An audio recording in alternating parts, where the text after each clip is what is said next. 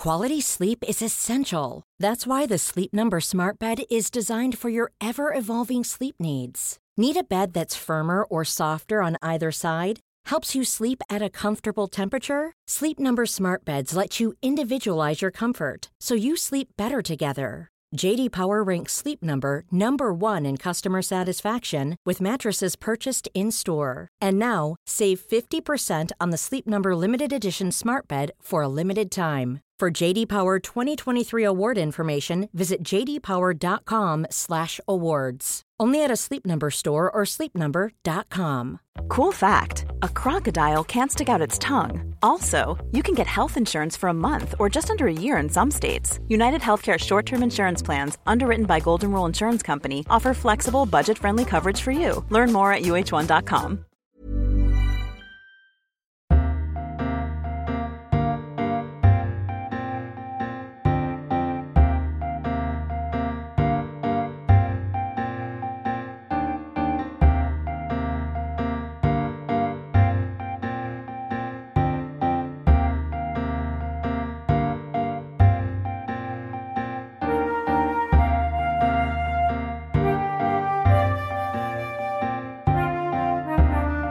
Welcome to this bonus TLS long read, produced by Noah, News Over Audio.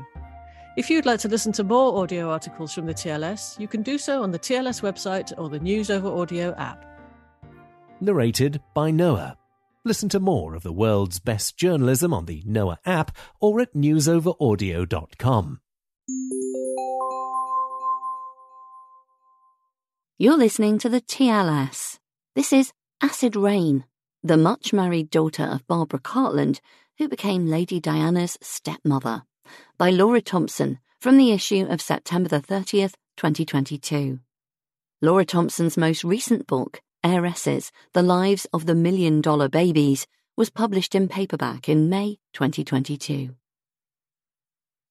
Entertaining, shrewd, and without pretension, this biography is in fact the story of three women: Rain Spencer, her stepdaughter Diana, Princess of Wales, and Rain's mother, the ineffable Barbara Cartland, who wrote 723 romance novels, but kept her best lines for real life.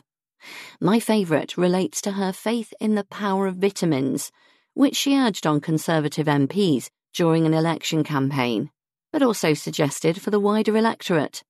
The reason so many socialists are against everything and are so disagreeable is because they are not 100% well.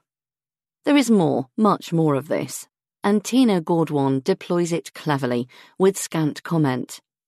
Here is a tale of privileged people. Its milieu is Mayfair, and at times its heroine, Rain, reminds one of nothing so much as Dame Anna Neagle tit-hopping graciously through the film I Live in Grosvenor Square, released in 1945.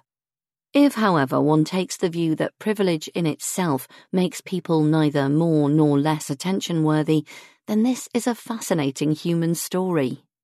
Rain is a woman who, stripped of her bibelot, might exist in any society. Her sunlit, gutsy, carpe diem spirit had nothing to do with class. She was anyway regarded as the most arriviste of countesses, and much to do with character, in which she abounded. Indeed, perhaps the most interesting thing about this book is the implicit contrast between her life philosophy and that exemplified by her stepdaughter, whose father, Johnny, the 8th Earl Spencer, Rain married in 1976. Diana, who 25 years after her death seems as potent an influence as ever, was the goddess of emotionalism, a woman whose gaze could melt a stiff upper lip at 100 paces.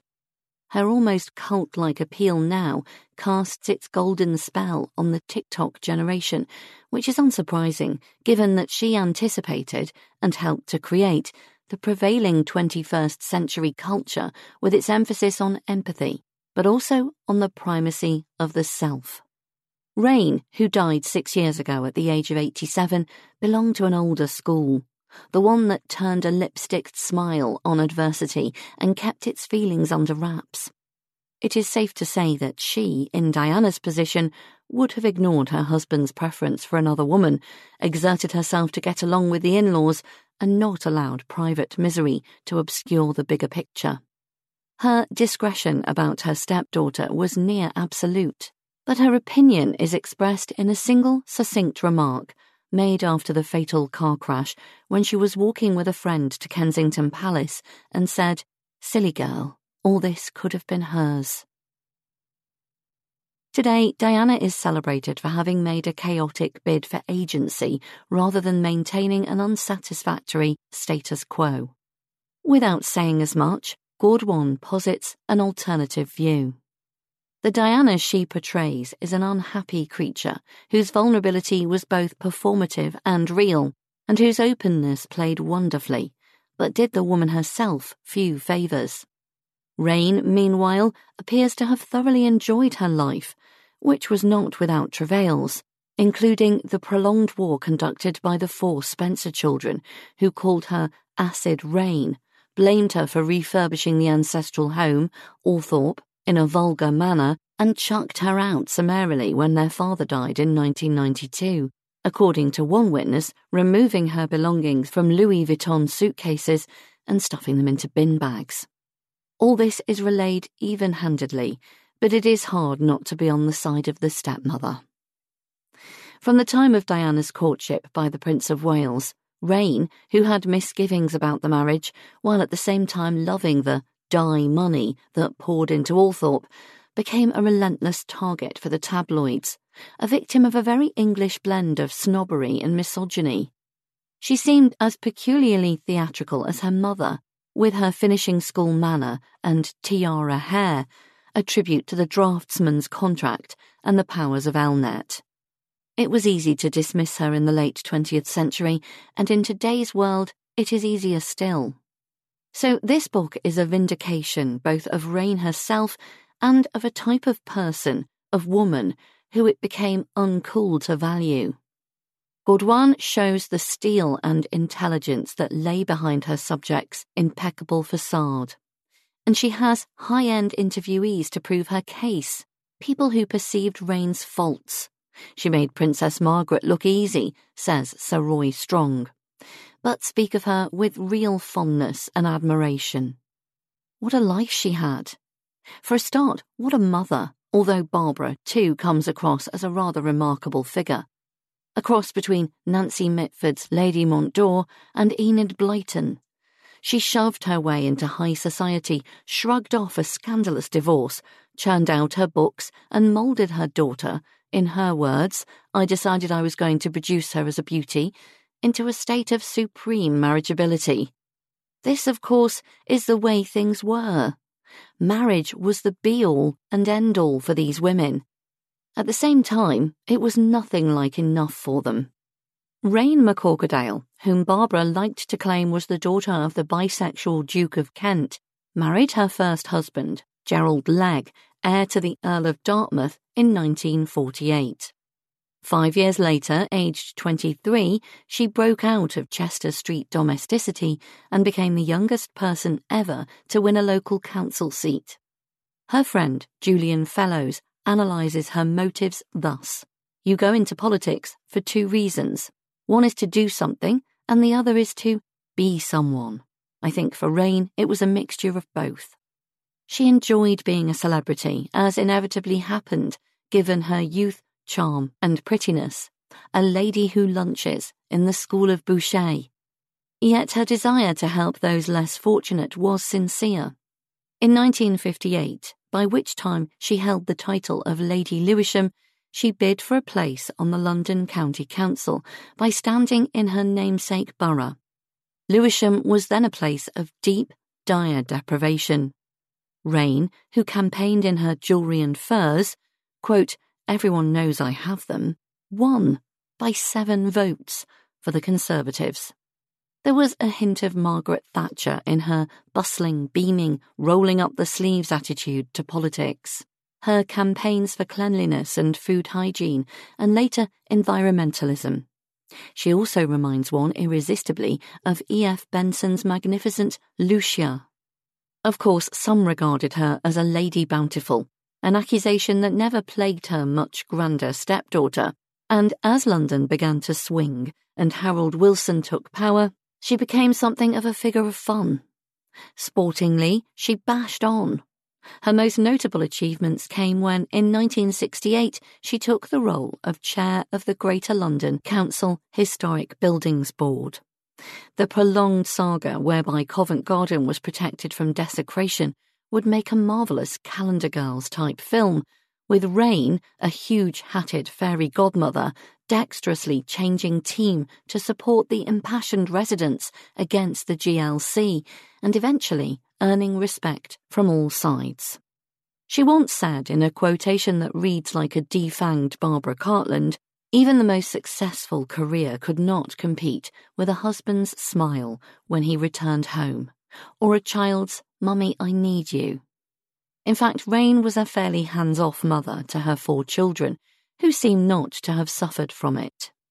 She also said, "Never forget that the real power of women lies in their power to influence men, and through them, the world around them." This too was disingenuous. Her strength, as she knew perfectly well, was far greater than that of her aristocratic husbands. The pleasant Gerald Legge, the bedazzled Johnny Spencer, whom Rain infused with her iron will after his devastating stroke, and the Comte de Chambrun, a philandering Frenchman from whom she separated amicably and almost immediately, moving on to a late-life career working at Harrods. And yet, as Tina Gordwan puts it, what made Rain successful was femininity rather than feminism. She deployed a power that a woman of her energetic nature, born into the unaccommodating man's world of 1929, found near essential. A sex appeal that was absolutely genuine. She loved sex, but was also a means to conceal her brain, and thereby use it more effectively. I hope I'm not letting down the sisterhood if I say that I found Rain Spencer resolutely unmodern as she was in every conceivable way, not just likeable, but hugely impressive. By the end, as this book relates rather poignantly, it seemed that her erstwhile enemy, Diana, thought much the same. You have been listening to the TLS. This was Acid Rain, the much-married daughter of Barbara Cartland, who became Lady Diana's stepmother, by Laura Thompson, from the issue of September the 30th, 2022. It was read by Jane Wing for Noah.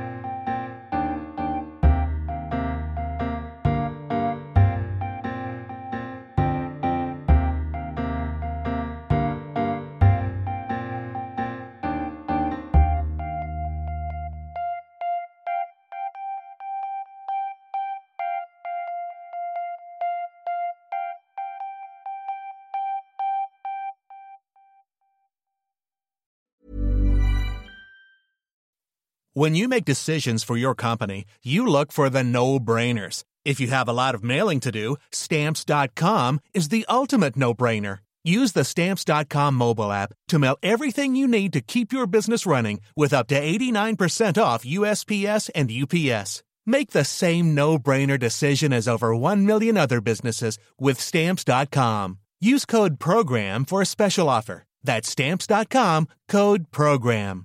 The secret to visibly firmer, summer-ready skin is here. Osea's #1 best-selling Undaria Algae Body Oil. Clinically proven to instantly improve skin elasticity and transform dull, dry skin to silky, soft, and unbelievably glowing. Rich yet never greasy, Undaria Algae Body Oil is formulated with sustainably sourced seaweed to help replenish the skin's moisture barrier, and 7 nourishing active botanical oils for results you can see and feel all over. The best part? Its signature scent. A blend of freshly squeezed grapefruit, cypress, and mango mandarin transports you to sun-kissed summer days. This all-natural scent is unforgettable. Everything Osea makes is clean, vegan, cruelty-free, and climate-neutral certified, so you never have to choose between your values and your best skin. Get healthy, glowing skin for summer with clean, vegan skincare from Osea. Get 10% off your first order site-wide with code GLOW at OseaMalibu.com. That's OSEAMalibu.com, code GLOW.